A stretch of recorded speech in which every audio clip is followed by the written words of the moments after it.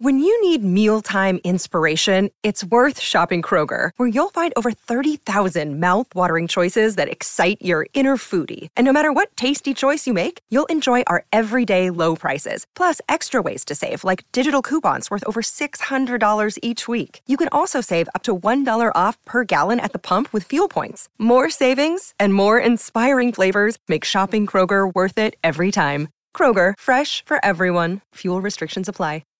The ACLU defends your liberties, whether you're on the right, the left, or entirely off the political grid. The 100-year-old organization has argued and won landmark decisions before the United States Supreme Court and assisted countless citizens and non-citizens to obtain or keep their rights.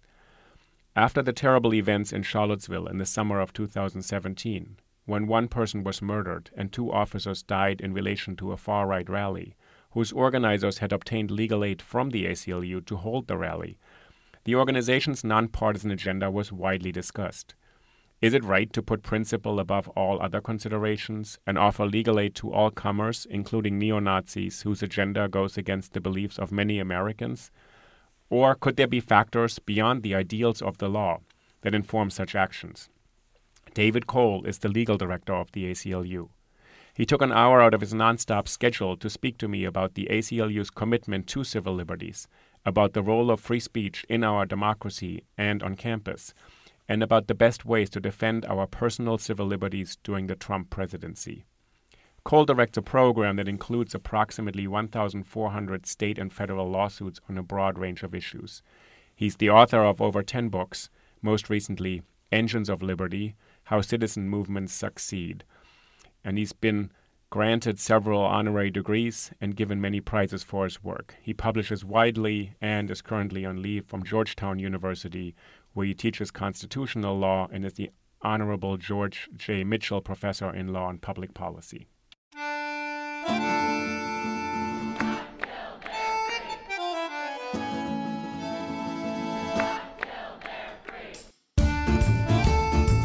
Oh, yay. Oh, yay.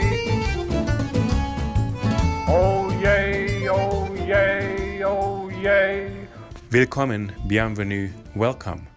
No, this is not cabaret, it's Think About It, a podcast about the power of ideas and how language can change the world, with Uli Baer.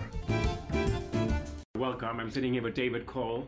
Thank you, David, for joining me on Think About It today. Great to be here. So, David, you're the legal director of the American Civil Liberties Union. You're overlooking New York Harbor, just showed me the Statue of Liberty. First of all, you're really busy these days. Absolutely. I appreciate you taking time, and I thought I wanted to start with a really brief quote that you've been fond of quoting by Judge Learned Hand, one of the great justices in our country. The quote that you know better than I do: liberty lives and dies in the hearts of men and women. And this idea that it lies in the hearts of men and women, when it dies, there are no constitution, no law, no court can save it, no constitution, no law, no court can even do much to help it. And you've quoted this a couple of times, and I was interested what you actually think animates our commitment to liberty as a principle. This justice that is in the heart of people, not in their brains, not in their legal training, not in the courts, not in the Constitution, but it comes from somewhere else. Wow, so that is a question that we don't often get in law school. Where does it come from? It comes from the Constitution. But where does it come from? Probably the person who answered it best was John Stuart Mill in On Liberty. But I think it's part of being a human being, is having the autonomy to make decisions for oneself, the liberty to choose one's course of one's path in life, the freedom to be an individual within a collective. To me, those are all part of what it means to be a free and fully realized human being. So I think it's very deeply rooted in our species. The Mill quote and this quote by Learned Hand, it's rooted in individuals, right? It's my personal way of wanting to conduct my life, right? My way of expressing myself. Right. So before it becomes the law for everyone, or before it becomes the Constitution that binds us together. So it's deeply personal in that way, right? Absolutely, and it has to be mediated by the community and by the demands of the collective, and that's really what constitutional law is about. It's about deciding when is it appropriate for a collective to coerce an individual to take actions that he or she may not want to take, like pay taxes, and when is it permissible for an individual to coerce the collective by insisting on his or her right to engage in a religion that the collective would like to extirpate from the face of the earth. When I think about the ACLU, part of what you've been so clear about in the last couple of years is to say that the ACLU defends the liberties, plural, for everyone. It doesn't really take side. It's 100 years old now. Happy birthday. Thank you. Great organization. And it defends the rights of everyone and not just certain groups. So it's nonpartisan in that sense. Absolutely. So when you get up in the morning and you think, okay, I have to go through my day today, I have to strategize and think about how do you make sense of all these different people who have such different ideas of what their liberty actually means, and they actually think my liberty is maybe not quite your liberty? Right, absolutely. There are different conceptions of liberty. We have a particular conception of liberty which has been developed over the century and is reflected in a series of board policies that take on any issue you might conceive of in constitutional law. The board has taken it up and we have developed a principle. And that principle is not shared by everybody, but once we commit to a principle, we defend that principle regardless of whether we agree with you on other issues or not. That's the sense in which I think we are an organization of principles. So, famously, we represented the Nazis in Skokie, we represented the Ku Klux Klan in Brandenburg versus Ohio, which is the case that really established the high watermark of protection for subversive speech. We represent lots of communists. The communist doctrine was not consistent with ACLU doctrine, but we nonetheless defended them. We defended the individual who sought the permit in Charlottesville. We defend lots of religious groups and organizations whose normative commitments we don't share, but we defend their right to exercise their right of religion. So in that sense, we're principled. But no one could possibly reflect all the liberty conceptions of every American because they're in conflict. They're in conflict. You've talked about this and the cases you just brought up. So Skokie, 1976 and then 77. Yeah. So the ACLU takes a position to say, we disagree, perhaps we don't even need to issue that statement. We disagree entirely with what they're saying, but their right to say is what we will defend. And we said precisely that. And the Skokie case, before we get to the Charlottesville case, which he also mentioned, and the Brandenburg case before that, but the Skokie case was a case that has sort of crystallized the ACLU's position to say we are committed to principles, but not to the content of what people express, this kind of contra-neutral idea, which is also part of the law. And Skokie, in some ways, is the definition of what this principle stance is. When I speak with students or I teach, and I'm not a legal scholar, but Skokie is kind of a watershed moment also culturally in America. And I want to ask you one thing specifically about the role of an organization such as the ACLU or the presidency that provides not just legal but also moral leadership. So when Skokie happened, Jimmy Carter was kind of cornered by a journalist and he was not happy about it, and someone pushed a microphone into his face and said, "What do you think about this march?" And Carter said, "This is abhorrent, not American. I abhor these points of view. This is not something we should have in this country. We have in the South the Klan, these terrible organizations, but we should leave it to the courts to decide whether they can march." So Carter kind of said, it's not my role in the office of the president to say something about this here, and the courts should decide. And that, I think, gave the ACLU also a space to say, look, it's a legal issue here. We can condemn this morally, and we have the president condemning it. Then from Carter to Reagan, to Clinton, to Bush, to Obama, every president has always consistently said, we abhor what these people say, but they have a right to say it.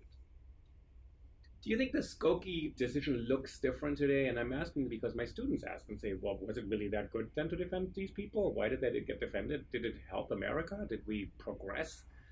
I am a firm believer in protecting the rights to speak of those who the majority would reject and suppress. And I believe that entails protecting those who I would like to suppress in some respects because their views, their substantive views, are directly contrary to mine. And that's certainly true with all of these organizations. But I believe that if we were to empower government officials to make those decisions, we would be a substantially less free country. And those who would suffer, would be the Klan and would be the Nazis, but it would also be Black Lives Matter.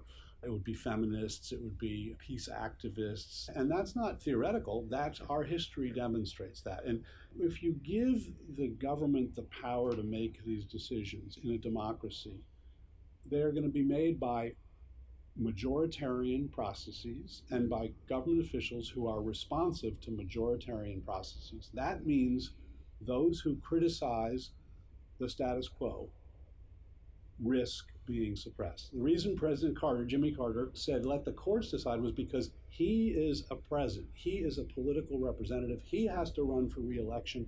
He can't take the heat of protecting their rights. The majoritarian processes would say suppress them, but they would also say suppress Black Lives Matter. And so I think it's critically important to have a principle that says government officials don't have that authority.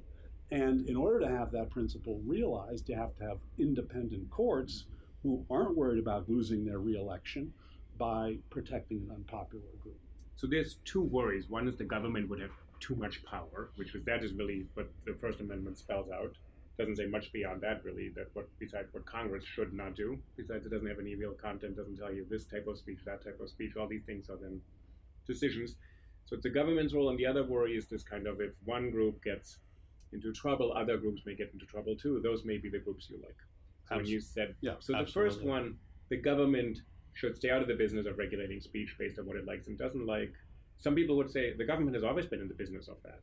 There's exemptions. First Amendment doesn't protect all sorts of speech, all sorts of things that are kind of carved out, as we know. The courts have always recognized those carve-outs. But to say that you don't want to give it to the government, Carter stepped out of that space. We have a government now that actually steps quite into that space, quite directly, and says, we have a role here. We actually have opinions here. We actually favor one speech over other speech. So what my students are trying to figure out, to say from 77 to 2017, did this really benefit America to protect especially this kind of speech, because we were so worried that otherwise Black Lives Matter couldn't protest? They said, well, that's exactly what happened. We have a president now who actually wants to jail journalists, not have press conferences, fire football players for political protests. So he said the government has taken a role. Yeah, the key is wants to. Okay. Right? I mean, President Trump has said all kinds of anti-First Amendment things, but what has he done in terms of actually taking action to suppress speech? No. The one time he did, when he kicked out a reporter from the White House press corps, he was sued. A Trump appointee in district court in Washington, D.C. ruled that he violated the First Amendment, and he followed the ruling. So that's exactly why the fact that we have a president like Trump should only underscore, particularly to your students, who I presume for the most part are not Trump supporters, why you would not want to give the government the power to decide whose speech gets to be heard and whose doesn't. And it's because we have a very strong tradition of protecting free speech that's even somebody like Trump, who is otherwise, tremendously autocratic, has not taken that further step of really cracking down on press. He speaks out against the press, speaks out against free speech values, but he doesn't dare take action. And the one time he did, he was slapped back. Do you think that he doesn't hold a regularly scheduled press conference is an issue? Maybe it's not a legal issue. Maybe he's legally entitled to do that. But are the American people served under the idea of the First Amendment, that actually government speech is also something we are entitled to? Entitled to? I mean, I think at some point in a democracy, there's no constitutional obligation to have a press conference, but in a democracy, the accountability is at the polls. And if you are not willing to speak to the people and explain your decisions and be accountable to questioning, you're likely to lose support. Well, as we know, he has pretty good access to the public because he does. Twitter. He does. So he has no problem not speaking to the media because he knows what the media are. Yeah. So there's that. Yeah, and he's also subject to robust criticism within the media, and that's as it should be. I want to go back to one thing you said. You said that the government shouldn't have this power to control speech. And some people would say, a lot of people have said to the ACLU, the government has always exercised this power. It is a kind of a mischaracterization of America that everyone has the same rights because people are situated differently, people have different types of access, people have different types of opportunities, and certain speech is policed much more, harassed much more, made much more difficult. So the idea that the neo-Nazis and Black Lives Matter are equivalent, where people say no. There's no equivalency between them, but they both reflect minority viewpoints.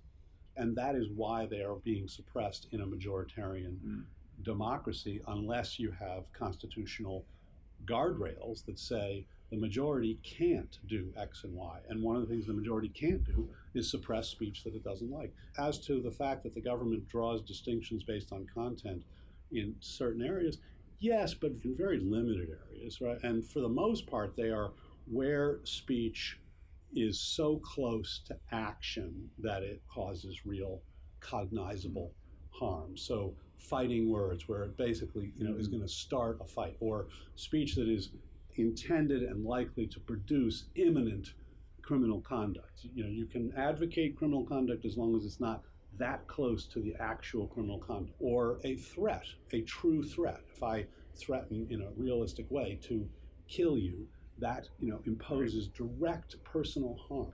Beyond that, there's not that much. I mean, for a long time, we didn't protect obscene speech. The ACLU has always been critical of the obscenity doctrine precisely because it runs counter to everything in the First Amendment, right? The First Amendment says the fact that society doesn't like a particular kind of communication is reason to protect it, not to suppress it. And yet under the obscenity doctrine, if something is deemed offensive by enough people, it's not protected.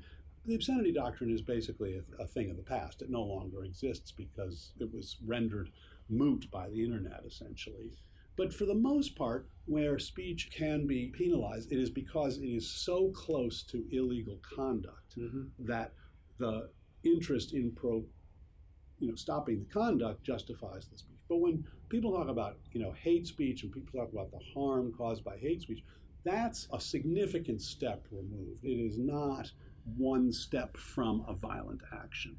And sometimes people call it violent, but that's a metaphor. Well, some people disagree. Some people do think it can be, if it's systemic, pervasive, and directed at individuals, it could be psychologically harmful in a way that they would consider actually clinically diagnosable. Well, and it's actionable and not protected in a variety of contexts in that. So that's an important sexual harassment, racial harassment, individually directed, not protected by the First Amendment. But that's, again, because at that point we're saying there's a particular individual, there's a particular harm that's occurring to this individual. We're not talking about some broad concern about we don't like what the message is saying, or we don't like the politics of the person, or the politics of the person are not sufficiently respectful of others. Those kinds of arguments, I think, very dangerous. I do have to ask you one of my favorite cases, because I'm not a lawyer. So the bong hits for Jesus. So they're high school students who posted this outside of their school, and they put that on a sheet. It used to be in the museum in Washington. Actually, they had that sheet. And that was declared not protected speech for students because it advocated illegal behavior to smoke pot. In some ways, you just said it's so hard to regulate hate speech because it's not clear unless it's directly inciting violence toward an individual person who's present in that space, and it's likely to happen and imminent. Other people say it's not that difficult to figure this out. We have hate speech in this country for so long, and certain types of speech are so easily recognized as actually inciting people to do things against particular individuals. Why is the other category? Why does the court sometimes say this speech makes people buy or smoke pot? We have to regulate this. So it bends over backwards to say, well, hate speech we must protect. So bong hits for Jesus, I think, was wrongly decided. The ACLU believed that speech should have been protected, but it arose in a particular context, which is the school, where the court has recognized that the school, as parents' patriarch and as educator, has much more control over student speech than the government does over adult speech. So you can't transfer the student context to the adult context, just as you can't transfer the work context, where speech is much more regulated, to the public context. So, you have to make context-specific decisions. I would make just two other points about hate speech regulation. I think reasonable people can differ about this, obviously. Most of Europe prohibits hate speech. Australia, Brazil, India, South Africa. Plenty of countries do.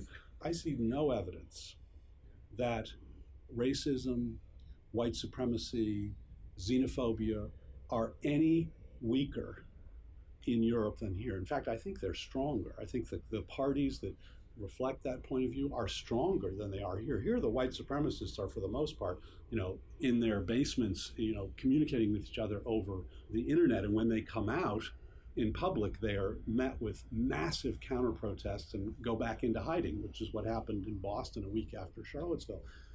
In Europe, you have major parties that are getting major votes and, on those kinds of platforms. So I see very little evidence that these regulations actually work, number one. Number two, I've spent my career defending people who have been the subject of government efforts at suppression.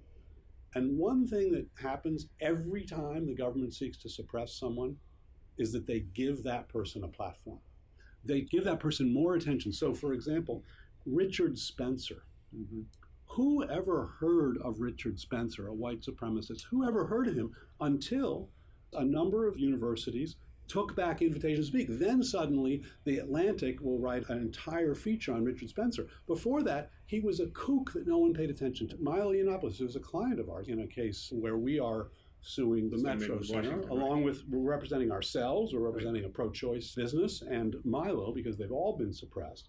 But his celebrity is because of the efforts to suppress his speech. So I think it's counterproductive from the standpoint of those who dislike the speech. I think they will actually end up giving the person more of a platform. And again, I see no evidence on a comparative basis, no evidence that these kinds of regulations actually do what we care about, which is eliminating discrimination, in achieving equality, promoting respect. I'll ask you something about this, that you said there's a kind of effect that they become martyrs for the free speech principle. We know that actually people you just named will believe that they are the only ones who defend the First Amendment rights in this country. Well, I don't know that they will position themselves in this way. And I do think there's one factor, first of all, that social media has made them very famous before The Atlantic picked them up and before any university actually heard of them. So I don't think it's a university.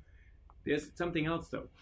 If the government doesn't take a position, that used to be the Carter line, let's say. Now we have a government that actually takes a position. So people in a university, for example, saying, here's a moral position, that actually people condone this point of view. They don't just defend an empty principle, because we have a president who says, these people are actually okay. They actually express what America believes in. And people are saying, that is shocking to us and new to us, and it's actually new. As I said, from presidents from 1978 until today haven't done that. So I'm going to ask you, when you're saying suppressing them gives them more of a platform because they become martyrs, etc., they can use that. Not suppressing them makes people not trust institutions. I'm putting that a little too sharply, and say, my university or my government actually doesn't believe in my rights. It believes in the rights of people who want me to be deported, demeaned, or dead. Those are really the options offered. It's very different from Black Lives Matter, which is fighting for due process under the law. It's not fighting for a kind of racially pure state. I mean, there's no equivalencies. Yeah. But I'm interested in this moral position when you're saying it's risky to give them more of a platform, to let them march into court and say, hi, I'm the victim of this suppression. Saying not to do it also makes people wonder and say, maybe you actually like their position. No, not if you're clear. But I'm saying, principle, with our government right now, it's not so clear. Well, I don't know that it's not so clear. You have Donald Trump saying you have good people on both sides. Mm-hmm. You had every other politician in Washington condemned what happened at Charlottesville. Wow. Condemned, literally, from the Republican Party to the Democratic Party. Go back and look. You will not find a single other government official who said the kind of thing that Donald Trump said. So, so I'm pushing back a little on that. But again, at the end of the day, the very fact that you don't like what Donald Trump said should lead you to be skeptical about giving Donald Trump the power to control who gets to speak and who doesn't. Let me ask you a more specific question about the ACLU, which you've responded to in a lot of different fora. People have said, well, but the ACLU taking a position to defend somebody who's now somewhat been blessed by the most powerful man in this country. Saying he was the only one in Washington. I don't believe really that all politicians spoke out. I do not believe this, but anyways, it doesn't matter. All I'm saying is I don't think you'll find a single other politician who spoke in favor, and you will find boatloads. If you go back, you will find boatloads of Republicans and Democrats who condemned what happened. But there are a lot of people who are saying, nonetheless, the fact that he's equivocating a bit, even if he doesn't say anything, is creating problems in our country. And they're linking this directly to hate crimes, to the inquiries, the synagogue shootings, things like that. And they're saying this is really a different world because moral leadership is lacking. So the ACLU's role, I think, is actually intensified in a way to say we have to provide leadership of what the First Amendment really protects, and that we're not taking sides in these disputes over what political opinion is right. So I think, look, we take a side on the question of equality. We think that the positions that, white supremacists take are illegal, immoral, unjust. We make no bones about it. We are taking a moral position.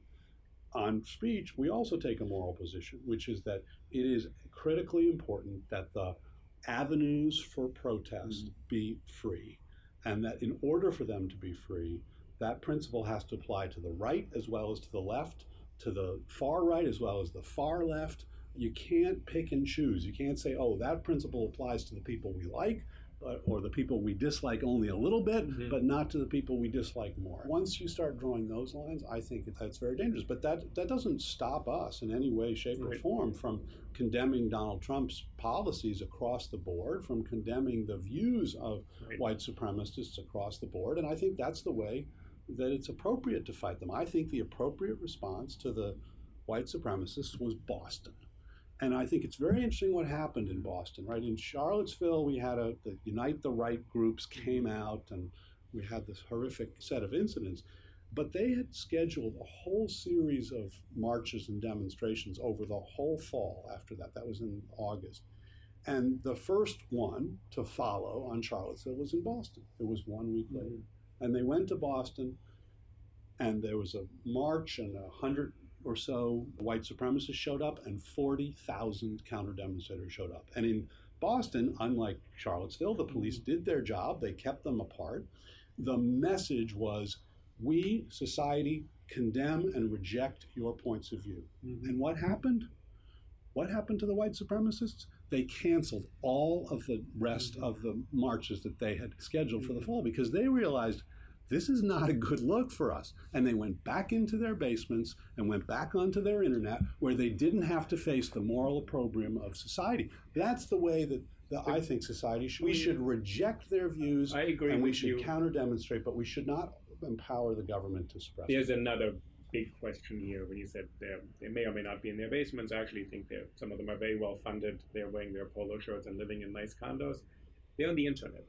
And in some ways, it makes me a little uncomfortable to think, oh, they've been defeated and they're just dispersed and not so many. They are, as we know, hugely connected. And as we know, they also have some effects. For example, I think they have been quite effective to make themselves into the martyrs of some campus protests. And they've been quite effective to drive someone like President Trump and Betsy DeVos and 9 government agencies and departments into an executive order that is going to interfere in how universities operate.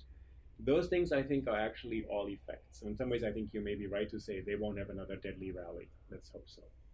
When they thought they had the support to go public, the public's rejection of that led them to say, hey, we don't have this support. And no, I don't disagree with you that on the internet, they have a tremendous amount of power, and the internet complicates these things in all kinds of ways. The ACLU have a way to engage with the internet as another forum because it's the public as well. It's very complicated. Yeah, we engage with, we work with, we attend conferences and meetings with Facebook and Twitter and all the platforms that are trying to figure out what the appropriate way is to respond. And it's, a lot of it is not really governed by the First Amendment as such because they're private platforms. But like private universities, they're to some degree, guided by the kinds of principles that apply legally to public entities. But, so Yale University is not bound by the First Amendment, but it will act in ways that are consistent with the First Amendment because it believes that's important to academic freedom. So too Facebook and Twitter, not bound by the First Amendment, but I think feel some constraints. They want an open platform. Right. And I think those are very hard questions. I personally don't know what the right answers are. I think we have concerns about empowering a single centralized authority to decide what can and can't be said.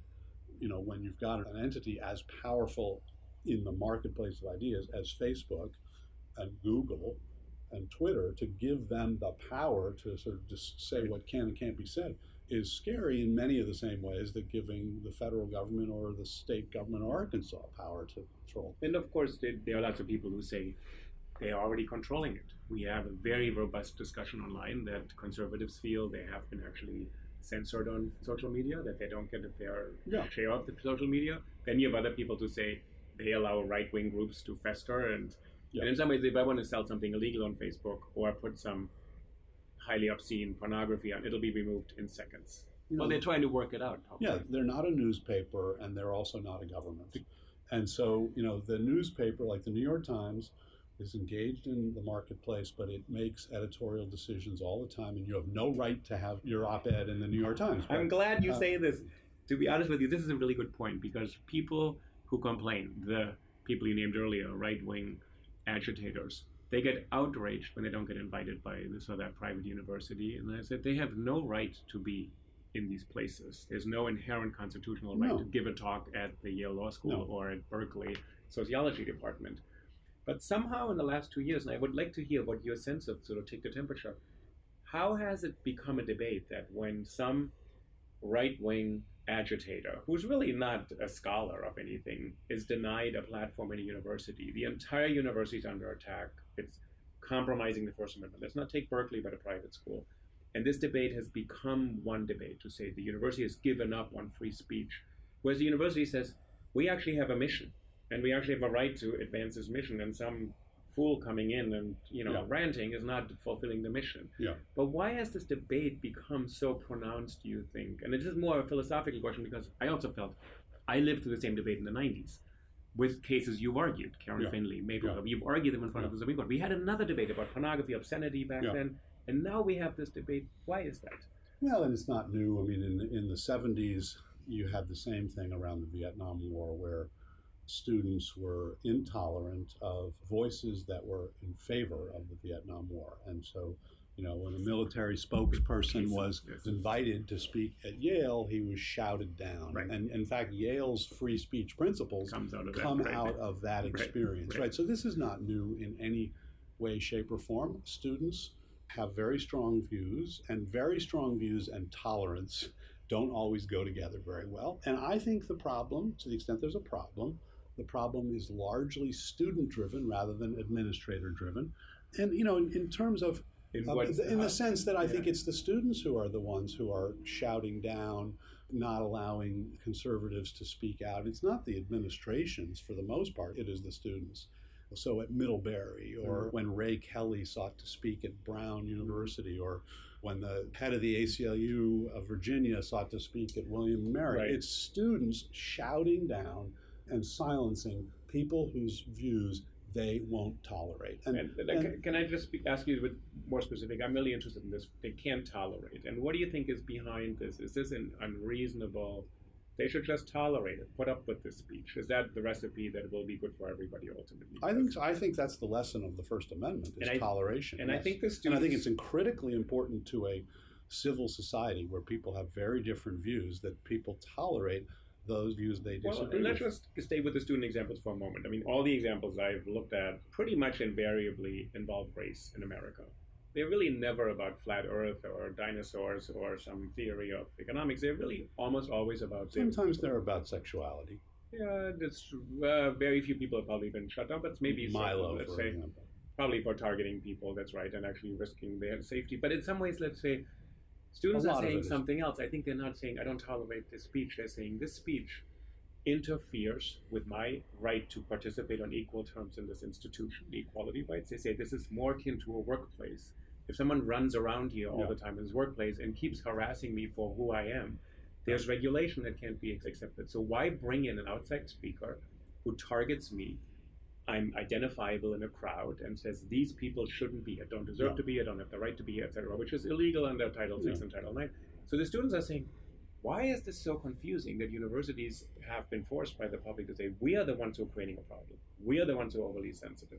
Rather than saying, the institution isn't doing its job to provide an equal... Because you're conflating very important distinctions. Yeah. So a university has an obligation to protect against targeted harassment of a racial or a sexual nature. It does not have an obligation to silence abhorrent views about women, men, straight people, gay people, black people, Asian people, what have you. That is not prohibited under any law. It is, in fact, protected by the Constitution. So context makes a huge amount of difference. So if I'm a university president and I'm deciding on what speakers I want to come speak to my students, I'm going to want to get a range of views, but I'm going to want to get thoughtful people. I'm going to want people who are respectful of the views of others. I'm not going to invite anyone even close to Richard Spencer, and that is totally within my prerogative because my job is a curricular job. If I decide I'm going to empower students to make their own decisions, because that's part of growing up and part of engaging students in public discourse is letting them make decisions about who they want to have come speak, and that's an important value, and I give them that authority. Then for me to come in and override that authority because I don't like what they've chosen, that gets closer to a problem. And it's certainly a problem when a group of students shout down a speaker so that he or she can't speak to other students who would like to hear from him. That, I don't think there's any justification for that. But the curricular obligation of a university president, so what you just touched upon is a lot of people have asked me over the last 2 years. First of all, where can you draw a line? You shouldn't draw a line at all. I think the university, actually, I work in a university, I'm in the business of drawing lines all day, every day. You want to give a talk, I'm going to say, who are you? What are your qualifications? We'll invite you. You want to give a talk in another department, I'm saying, you can't give a talk in the biology department, you're not even qualified.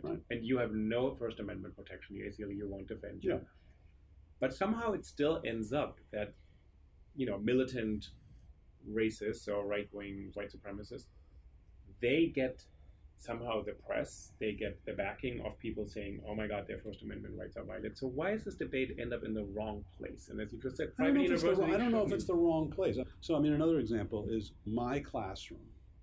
When I'm teaching at Georgetown Law School, I teach controversial subjects, which people feel very strongly, race, criminal law, constitutional law, and I insist that everybody speak with respect for those with whom they disagree, that no viewpoint should be condemned, but that everyone should speak with respect. And if I were in a public university, there'd be nothing wrong with my insisting upon that, because in order to have that conversation in that classroom, a certain amount of regulated civility is required, right?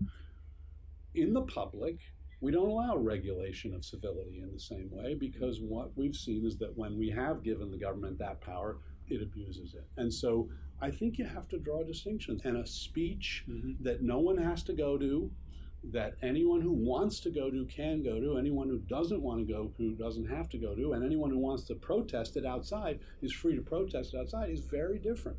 I think students would be smarter if they didn't attend the speeches that they don't like and or protested outside of the speeches to make their points of view, to have a counter demonstration. They're playing into the hands of the right-wingers when they engage in intolerance, because then the right-wingers say, well, you're being intolerant in my points of view. And you ask, why is this not happening to left-wingers? Because right-wingers are not suppressing the view. There aren't many schools where you have massive numbers of conservative religious institutions, Liberty University, Notre Dame, of course, there are lots of institutions. You don't have many where students invite in liberal speakers and they're shouted down by right-wing speakers. Now, years ago when I was defending the flag burners in the Supreme Court, I remember going to American University and speaking about the rights of people to burn the flags, and there were a group of conservative right-wing students that sought to shout me down because I was articulating a point of view that they disagreed with. But that is more the exception than the rule. I think most of the anecdotes about suppression are, unfortunately,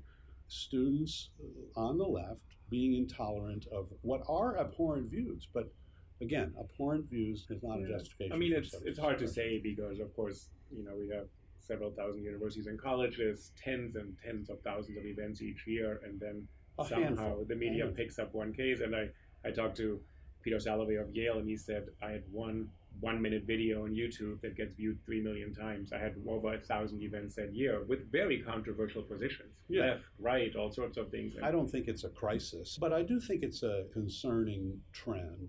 To me, the broader concern is that there seems to be a kind of loss of faith in the value of free speech and of tolerance. And I think that is bad for democracy. That is not a good development. I think that the whole enterprise of democracy turns on free speech, free association, free press, civil society, academic freedom. Free elections. But free elections don't mean much if you can't speak freely. Right. So it is the First Amendment that keeps us together as a democracy. And I think there's a disturbing trend of just devaluing. Let me try reframing of this statement and whether that's correct or not, and I really don't know.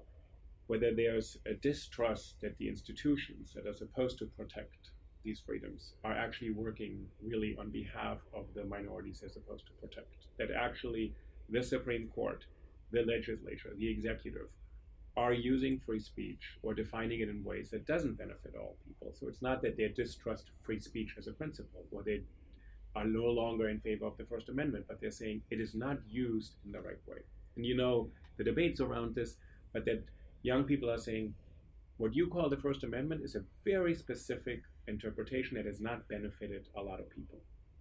Well, I think they're just wrong about their history. Well, they're wrong about their history. I mean, they look at... I mean, there are major legal scholars who say this as well, right? So and they're also wrong about their history. So tell me how do you reassure them that these constitutions are going to continue to be committed? I mean, Justice Kagan said, we have to be careful that the First Amendment, she didn't say careful, she said the First Amendment has become a weapon, as she said in the Janus decision. So the Supreme Court Justice said, let's be on alert here. We can use this principle for different ways. Every constitutional principle can be abused. There's no question about that. But I think this is a reflection of the fact that free speech principles are sufficiently established that they have been taken for granted and that people now are losing sight of the real risks of not having them and focusing on the kind of risks of having them. Because, you know, with any principle, you will find some, uses for which you're not really happy. But, if you look at how the First Amendment developed, it developed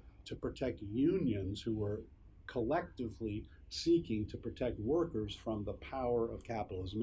It developed to protect communists and anarchists and civil rights activists and anti-war activists who were being suppressed because the majoritarian government did not like what they were advocating for. And what were they advocating for? They were advocating for equality, mostly equality and peace.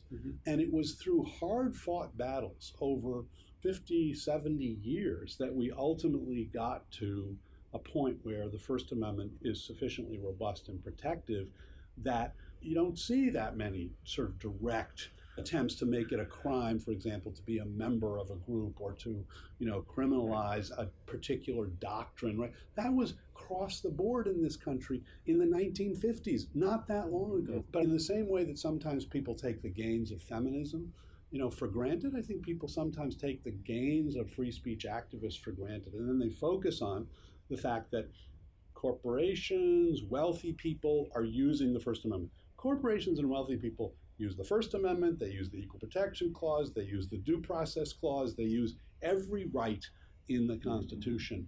It doesn't mean that the right is wrong at its core. Can you say something else to end this? The students really turn a lot on the fact that for a lot of them, hate speech is actually a clear thing, and they may have read Jeremy Waldron or not, or they may have actually studied this in law, but they also say, I actually kind of think I know what that is when I see it.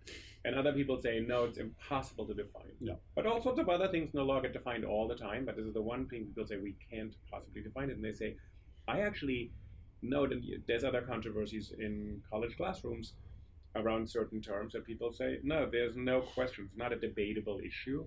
This is a form of hate speech, even if it doesn't have to be regulated, it doesn't have a place in the university.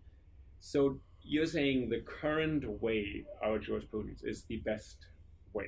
You're saying it's robust, it's strong, we should recommit to the way it's being interpreted right now. What if it changes in 20 years? What if actually, do you think... Well, I assume it will change in 20 years. I'm not endorsing every jot and tittle of First Amendment doctrine. But I think with respect to the principle that the government cannot suppress speech because it expresses disrespect for another group in a quote-unquote hateful way, that principle I don't think should change. And I think we're doing the right thing with respect to that principle. And you think, because this is this next generation, they grew up, they're born digital, they're living on social media, how should they help the ACLU's efforts in a way to think through? Because we started out by saying, learned hands and liberty lies in the hearts of men and women, not just in the courts. Yeah. They're not all going to go to law school. They're going to do many other things. How should they actually deal with this, that we live in a world where the public sphere is not just the marketplace or, the Commons in Boston, but social media? I don't know the answer, but I think engagement is the answer in terms of young people. I am a huge believer in the importance of a robust civil society to the maintenance of a limited government, freedom, autonomy, democracy. And I think one of the things the United States has is a robust civil society. But what is a robust civil society? It is individuals coming together around shared commitments to engage in the defense or advance of those principles. So whether it's, the Lambda Legal Defense Fund or the Sierra Club or the ACLU or the NAACP Legal Defense Fund or similar groups on the right, the NRA, those are all, they're civil society groups. And I encourage students to engage with organizations that advance and fight for the values that they believe in, and to engage in an affirmative way, to think about the answers as opposed to just about the criticisms. Because it's easy to be critical, but the real challenge is what's the alternative? What should we be doing affirmatively? And there's going to be a lot of challenges for this generation as they mature, and the more that they are engaged with civil society groups in confronting them, the more they are acting as citizens, the more robust our democracy is, the more, I think, protection we have from autocracy, from government abuse and the like. No, I appreciate that. I think that's right. And as you said, you've said this elsewhere, the ACLU, you can join and pay $25 or quite a lot more. So some students can do it. Maybe the ones who are graduating this season. We have lots of young people. Yeah, we have ACLU chapters on college campuses. We have an affiliate in every state. Some of our affiliates have essentially young people's boards, so we have a separate board for younger folks. We have a real desire. Everybody, understands that the future is the youth. Let me bring you back before you went to law school. Why did you decide to go into the law? Oh my God, that's a lot. No. We need to know. I need to, because this is graduation season. There's a couple, tens of 100,000 kids who are graduating college right now. I have a very idiosyncratic. I went to law school with zero interest in practicing law. I felt that it would be a continuation of my liberal arts education. It was. I wanted to be a writer. I wrote freelance while I was in law school. I wrote for the undergraduate school newspaper while I was in law school. I took time off from law school and worked for The Atlantic for a semester. I took another semester off. I was all set up to work for The Nation.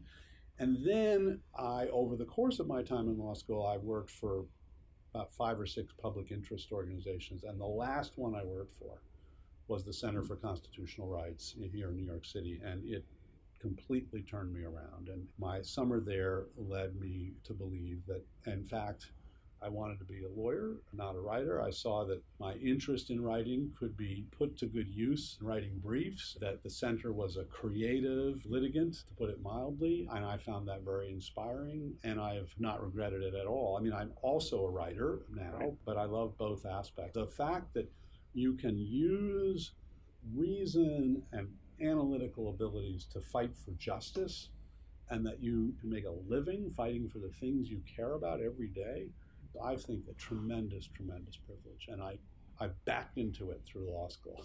It's the exact path. That's good. So thank you, David Cole. I really appreciate it. We're still looking at the Statue of Liberty. And it's still standing. When I came in, you said every morning you look out, or every evening as long as it's still standing. So I thank you for all the really important work you're doing. Well, thank you. Thanks for the conversation. Thank you.